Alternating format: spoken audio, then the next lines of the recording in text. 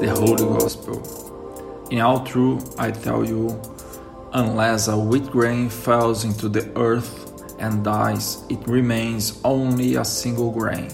But if it dies, it yields a rich harvest. Anyone who loves his life loses it.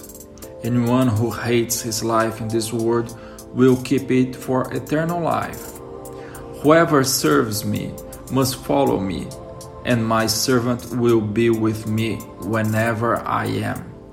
If anyone serves me, my Father will honor him.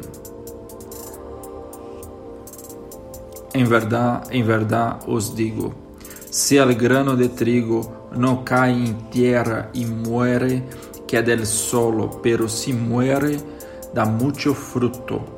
El que ama su vida la pierde, y el que odia su vida en este mundo la guardará para una vida eterna. Si alguno me sirve, que me siga, y donde yo esté, ahí estará también mi servidor. Si alguno me sirve, el Padre le honrará. La palabra de Dios.